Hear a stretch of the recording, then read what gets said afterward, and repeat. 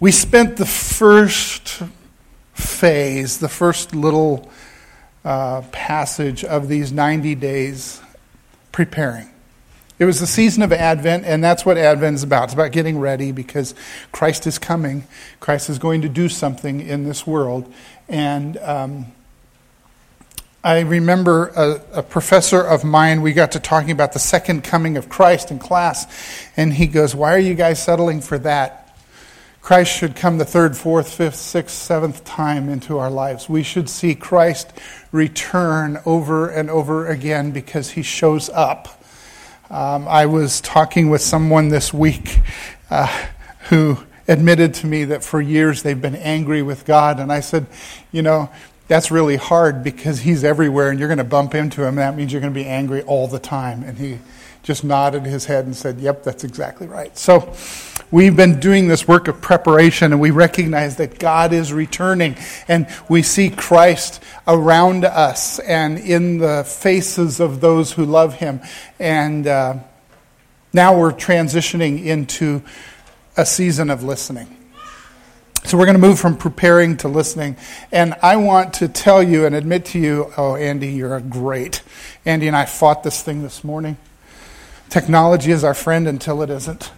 I want to encourage you to think about listening over the next month, over the next 30 days. We're going to not just think, but I want us to be active in how we listen to the Lord. I want to tell you two quick stories. One, a really quick story. This came from, my wife was flipping through the channels this week, and we came across one of these channels that shows old TV shows, and Emergency was on there, one of our favorites that shows you our age. And one of the doctors, Dr. Brackett, or one of them on there, and some of you are going, "What is Emergency? What's he talking about?" So Google it. It's on YouTube for those of you who are younger. And the doctor has a stethoscope, and he's got two little boys in there, and he says, "I use this stethoscope to listen to your heart." And so he lets the little boys listen to the heart, and then the one boy says, "Hey, if I put it up against my brother's head, can I hear what he's thinking?"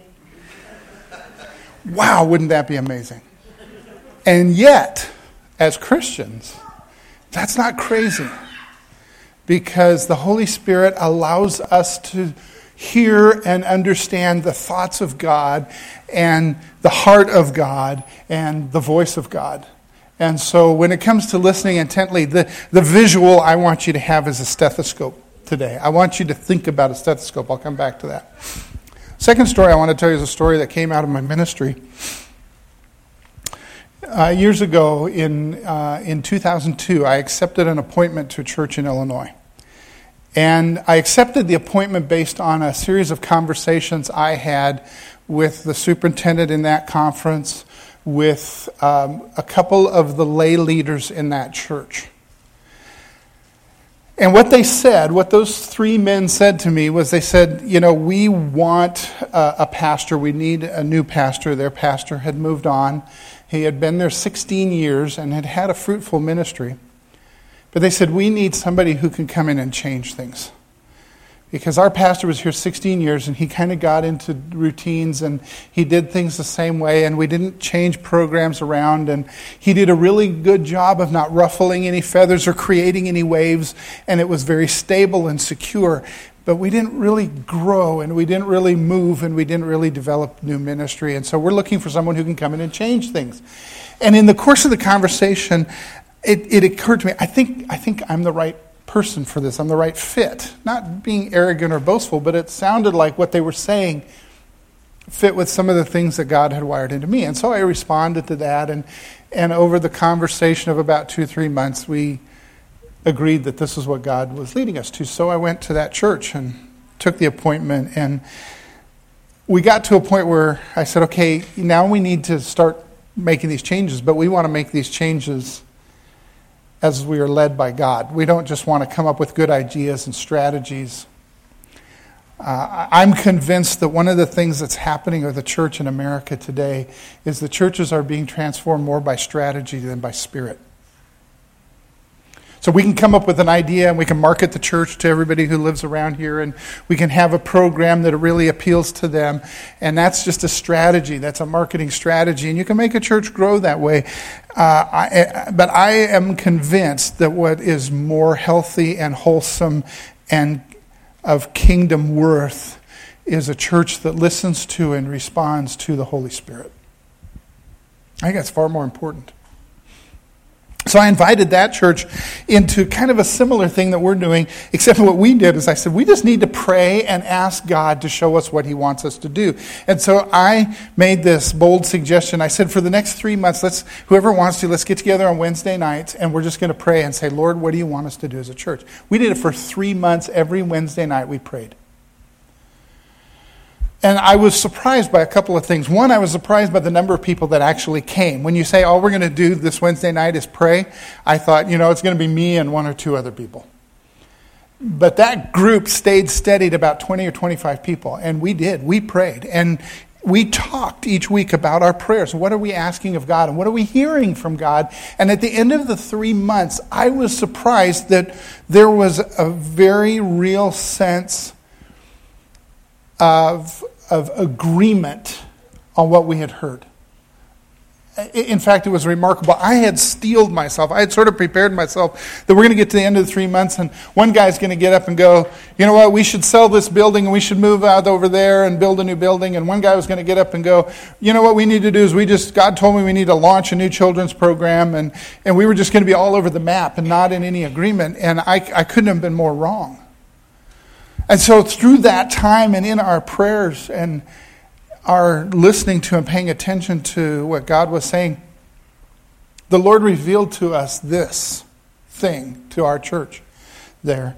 And it was this, that the Lord said, I want to build this church, but I do not want to build this church by bringing people from other churches. They're already saved, they're already in the kingdom, and you don't need to make a plan to make this church more attractive than that one and that one and that one. What you need to do is you need to focus on those who are not with me at all. So that led us into a 2-year journey of what it meant to realign our church to reach the lost. I'll tell you, when it started, there were a lot of people who were on the bandwagon. By the time we made those changes, there were several that had gone by the wayside, in part because we didn't really recognize the cost of change. In part because when God speaks, and I'll get to this in a moment, when God speaks to us, it can be a terrifying thing. And when God begins to move, it is no longer we who are in control.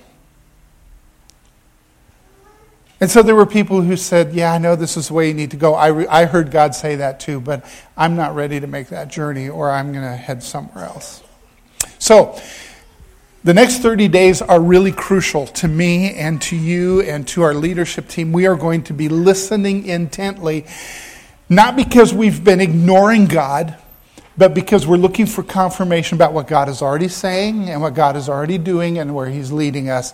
And not just because of where we need to go as a church, but because of where you need to go as a follower of Jesus Christ. It's Epiphany. This Sunday, it's what in the church here we call Epiphany. We've reached the end of the Christmas season, and we remember the story of the Magi on this day. It's sort of the capstone, the ending of the story of Christ's birth. I love the Magi, mainly because I don't know much about them. It's easy to love them when you can make them be whatever you want them to be. By the way, Scripture does not tell us there were 3 kings. It doesn't tell us there were 3. There were 3 gifts mentioned. But we don't know how many magi there were. They were not kings. They were wise scholars. And we don't really know where they came from except the East. That's what it said. They came from the East, and I don't think they mean Boston.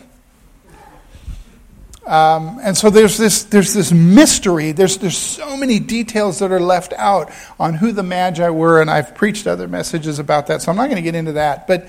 what's remarkable to me in this story is these people who are the Magi somehow have access to information about what is going on, and it's reliable, good information. And they launch on a journey based on this information. And it's information that you and I would probably be really quick to dismiss. If they came in here and said, we're going to see a star eventually, and when we see that star, we're going to take gifts because a king is born, and we're going to travel to wherever that star leads us, we would go, whoa, wait a minute, how far is that? Which direction will that be? How many camels will that require? When will I get home? No answers. A star, that direction until we find the king. I'm telling you, I would not go on that trip. I would go, yeah, you guys are going to get in trouble. And they almost do. They come very close to that. Here's what we read from Matthew's version. Jesus was born in Bethlehem in Judea during the reign of King Herod. That's important. About that time, some wise men from eastern lands arrived in Jerusalem asking, where is the newborn king of the Jews? We saw his star as it rose, and we have come to worship him. King Herod was deeply disturbed when he heard this, as was everyone in Jerusalem. So the good news is not such good news for Jerusalem. He called a meeting of the leading priests and the teachers of the religious law and asked, where is the Messiah supposed to be born? In Bethlehem in Judea, they said, for this is what the prophet wrote. And you, O Bethlehem in the land of Judah, are not the least among the ruling cities of Judah. For a ruler will come from you who will be shepherd for my people Israel. Then Herod called for a private meeting with the wise men, and he learned from them the time when the star first appeared. Then he told them, go to Bethlehem and search carefully for the child. And when you find him, come back and tell me so that I can go and worship him too. After this interview, the wise men went their way, and the star they had seen in the east guided them to Bethlehem, and it went ahead of them and stopped over the place where the child was. When they saw the star, they were filled with joy. They entered the house and saw the child with his mother, Mary. And they bowed down and worshipped him. Then they opened their treasure chests and gave him gifts of gold, frankincense, and myrrh. When it was time to leave, they returned to their own country by another route, for God had warned them in a dream not to return to Herod. You see, these guys, these strangers, these from another country that have come, they have been paying attention. They've been listening. And they know that this star has something to do with the king, and they want to be there, and they think this is significant. And of course, going to find a king, they go to Herod, and the obvious question is, by the way, Herod, have you had a son or a grandson? No. But Herod recognizes that somebody's been born, and I'm going to be deposed in some form. And so he goes to his scholars. These are Jewish scholars. And he goes, where's the Messiah going to come? Because I think the Messiah has come, and I don't like that. Beware of people who war against God. The Magi, they make their way to Bethlehem and they offer their gifts, but then they hear again. They listen again. This time, we're told it's through a dream. They were revealed that they should go home a different way. Don't go back through Jerusalem because you're going to have to answer questions there. So go home a different way and don't place the child at risk. And so they've received a message, they respond to the message, and then in their response to the message, they get another message, and they respond to that one. And there's remarkable obedience at work in the Magi. It's amazing to me. And somehow they are more obedient than the king of the Jews, Herod. They are more faithful and anticipatory about what God is doing than Herod himself. And so I want you to start with this thought. We're going to end with this thought at the end. But if you want to hear God speak, you need to listen.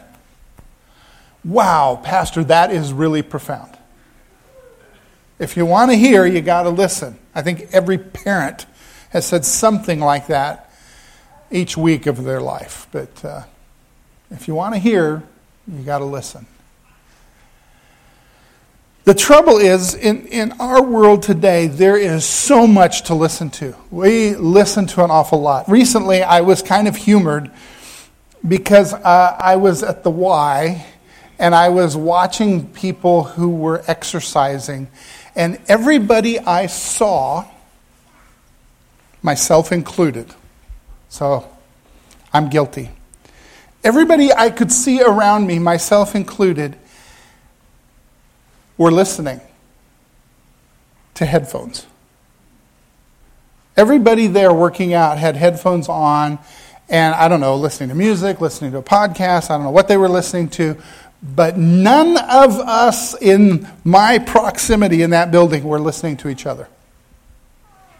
We were listening to headphones, and I still do that. I go and I put the headphones in and I listen to some music, and I have a little voice in there that says, you've been exercising for 3 minutes. You've been exercising for 20 minutes. And it's kind of annoying, but it keeps me going. The world we live in today is filled with all kinds of voices. And in fact, I would add to that, it's not just all kinds of voices. The world we live in today is filled with a lot of noise.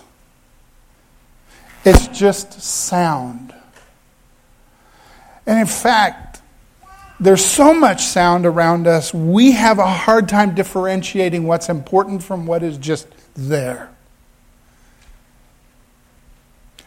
And as a result, because there's so much going on, there's so much information, there's so much sound, there's so much noise, we tend to block a lot. And we don't listen very well. We tune out a lot of things. And for some of us, we become really good at this. My family will tell you that I have reached level 49 expert at this. I can be so focused on something that there can be entire conversations going on in the car without the radio on, and I couldn't tell you what they said. And eventually, one of them will call me out and go, hey, what do you think? And I'll go, huh? Because I am somewhere else. My mind, my thoughts, my attention is on something else, and I cannot listen to one conversation in the car while I'm focused on something else, which I happen to think is far more important than the conversation in the car. Apparently, that's debatable.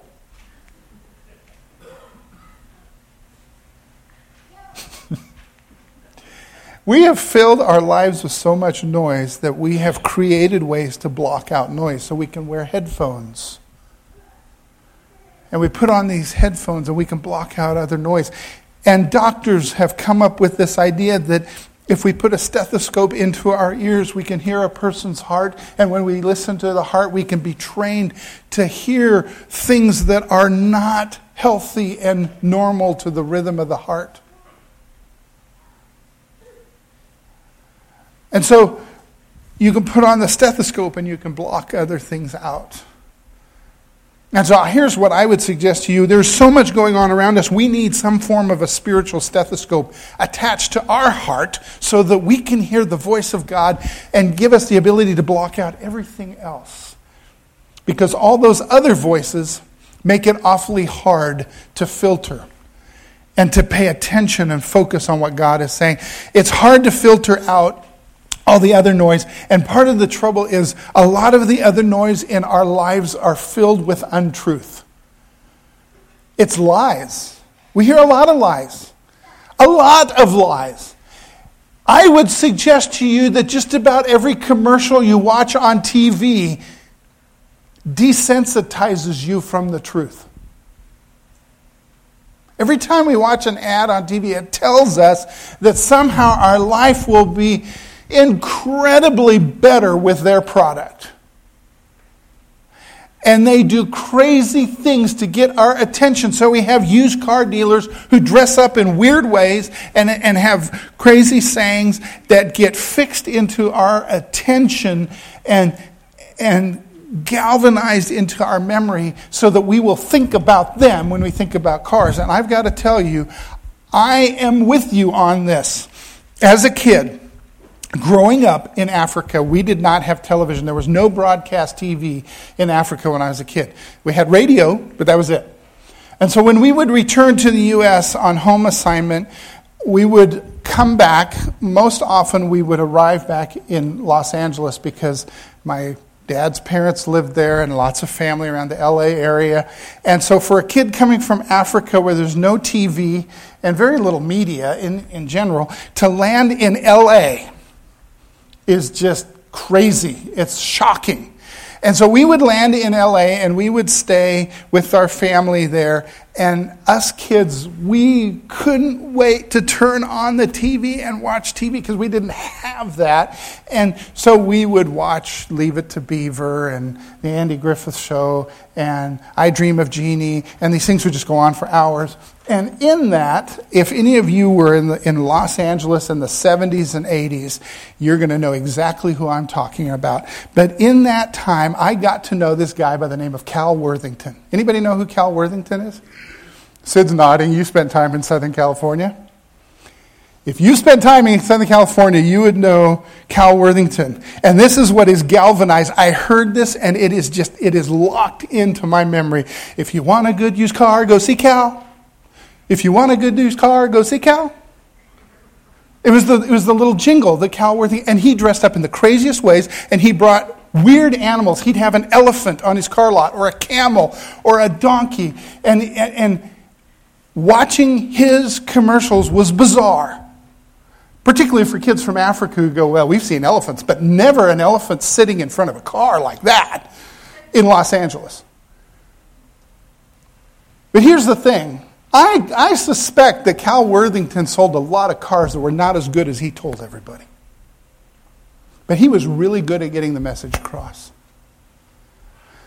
Here's the thing. For us, some of us have heard things over and over and over again. So much it's written into the tape that is rewound in our head and our heart. And it comes back to us and it resounds with truth. And it captures our attention. And those are lies. And they may be things like, you're worthless. You're just a mess. Nobody loves you. You're all alone in this. Everybody's given up on you. They hate you.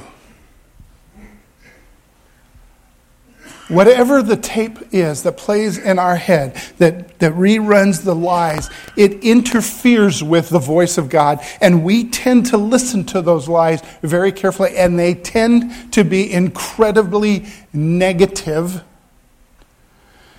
And the exception to that is that they are incredibly deceptive. And so we hear things over and over again about what is possible when it's not really possible, or what would feel good or seem like better, but it's not really better.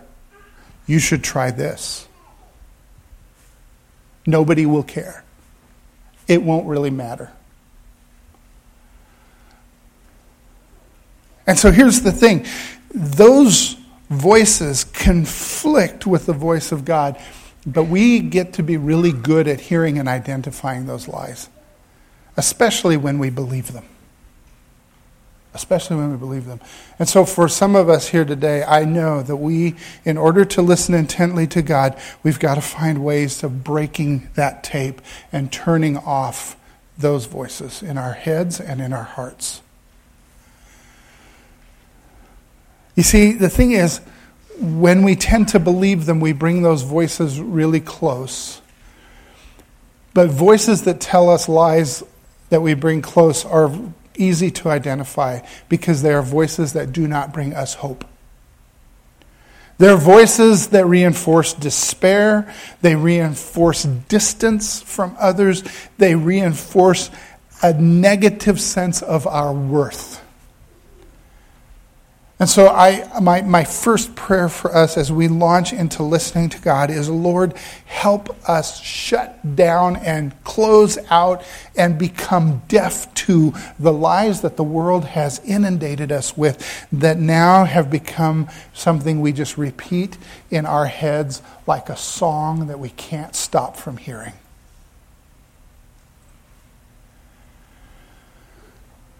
So there's a lot to listen to, but we want to listen to God. And when we listen to God, we are always listening to God with expectation. We never listen to God as though nothing is going to happen. Ever thought about that? There's a reason for that. When we say, well, Lord, speak to me, we're anticipating that something's going to happen. And the reason why we think that when the Lord speaks, something's going to happen, and there's several reasons that could be added, but I think one of them is because we see the overwhelming chronicle of history, particularly in Scripture, is that when God speaks to people, He's about to do something. When God says something to people, it's because, oh, by the way, something's coming. It might be a Christ child. It might be a war. It might be another kind of redeemer or another kind of person who's going to save. But when God speaks, it's because I'm going to do something here. And so Scripture reinforces that when God speaks, something's going to happen. And so we have this expectation. Another reason why is because we generally tend to believe that God, not only does He preempt His action with words, but He prepares His people. That's why we came through the preparation thing. And when God speaks to us, it's because He's getting us ready. And He's getting us tuned, and He's getting us in some form in a compliant state so we can be transformed. But I'm reminded, and Scripture reminds us of this too, that when we hear the voice of God, being fearful, being scared to death is not an unreasonable thing. Now, we might look back at Scripture and we see all these people, particularly in the Old Testament, when the Lord or an angel, a messenger of the Lord showed up, that they thought, oh, I am done. I'm toast because I have seen God, and that happens, and then God either smites, He either punishes and you're done, or He changes things so much that I'm no longer part of the equation.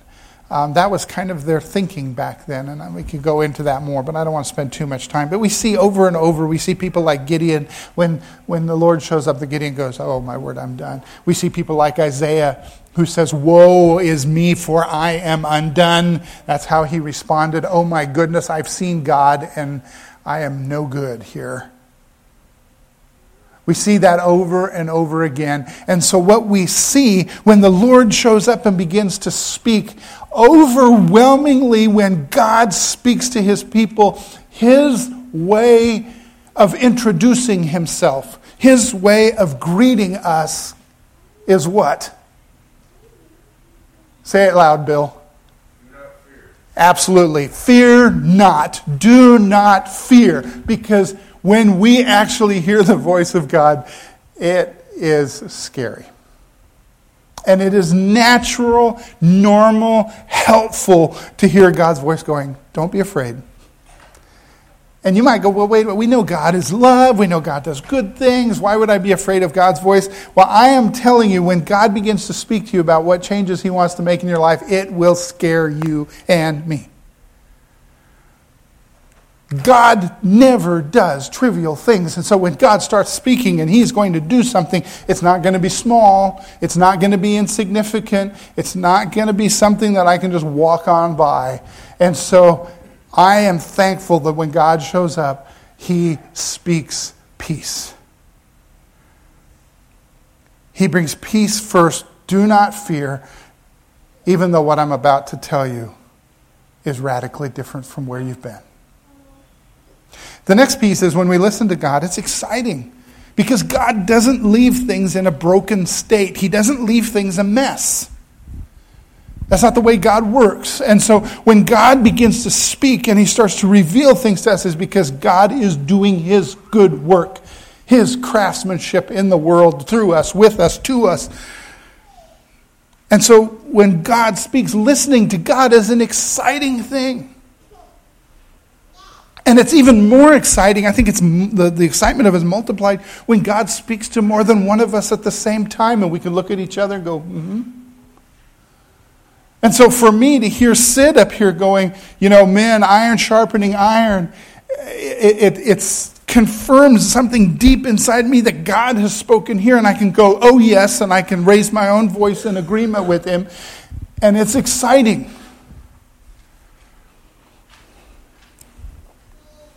I want to tell you a story about Jennifer. Jennifer started coming to our church in Illinois. She was one of those unbelievers that showed up at our doorstep. She came because she was friends with another young lady in our church. Their two sons went to kindergarten together, and they became friends.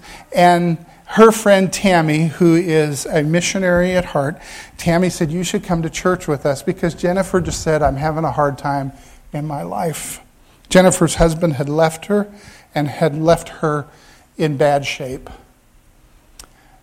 And so Jennifer started showing up at our church, and she was very quiet, and she would kind of sit at the back with her son, Ty, this little boy.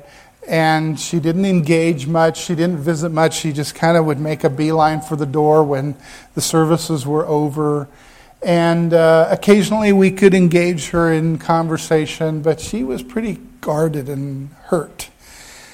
And by her own words, I don't really believe in Jesus, but I'm a mess. That's why I'm here.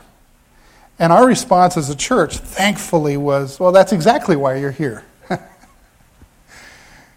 And so we just kind of loved Jen and came alongside her and got to know who she was very slowly. She lowered some of her defenses and let us meet her and get to know her personality. And come to find out, she was a wonderful person. She had this great sense of humor, and she was not as introverted as she let on. She was just hurt.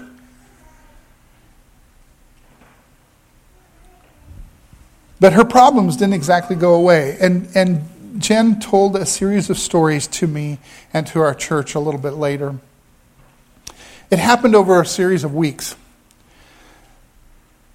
One day she had dropped her son off at school, and she was driving across town, and she had decided that her hopelessness had reached the point where she was going to drive home and she was going to take her own life. And so she was sitting at a traffic light in downtown Springfield, Illinois, on the other side of town from our church, all the way across town.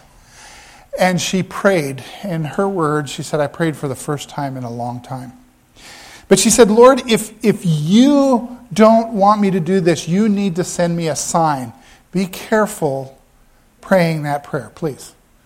But she did. She said, send me a sign that is not what I should do. And she's sitting there at the traffic light, and she's weeping, she's crying. Ty is at school, so she thinks, and I think he had other plans after school, so he wouldn't come home, and she'd arranged all these things.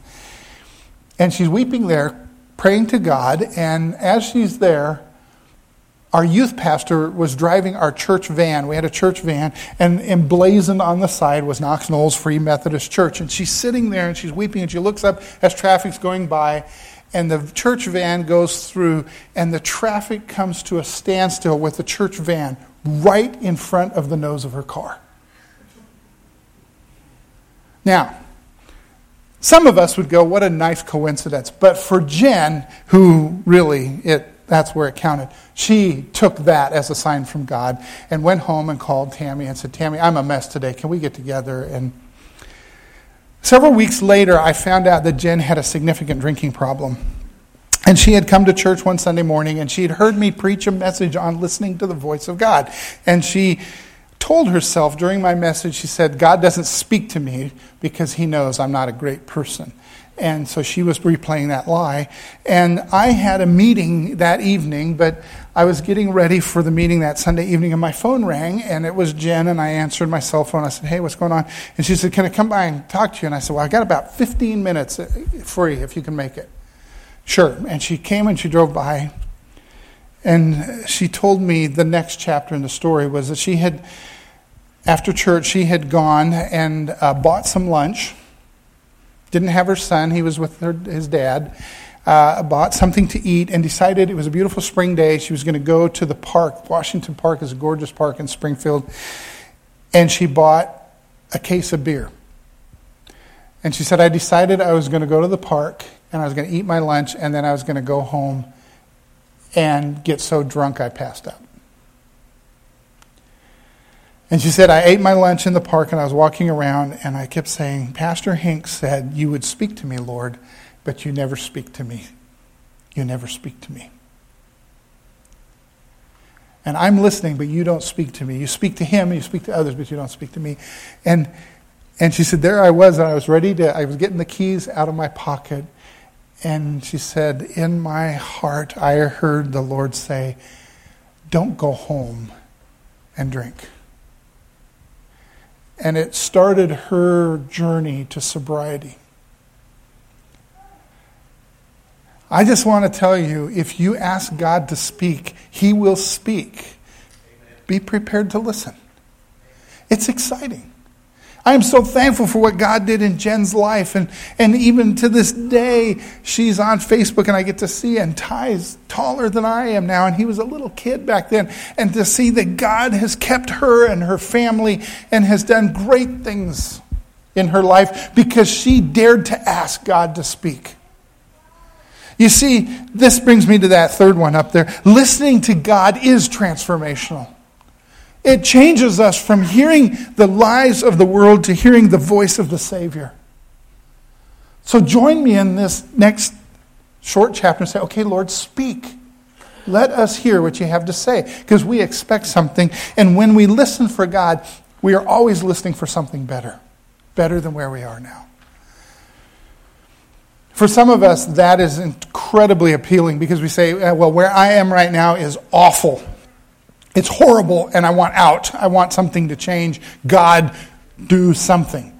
For others of us, we go, well, I'm not sure I want things to change because where I'm at right now is comfortable. And God wants to change that too. Comfort is only designed for us to heal and rest and then to move on. And then comfort will come again when it's time for us to heal and rest. But here's this.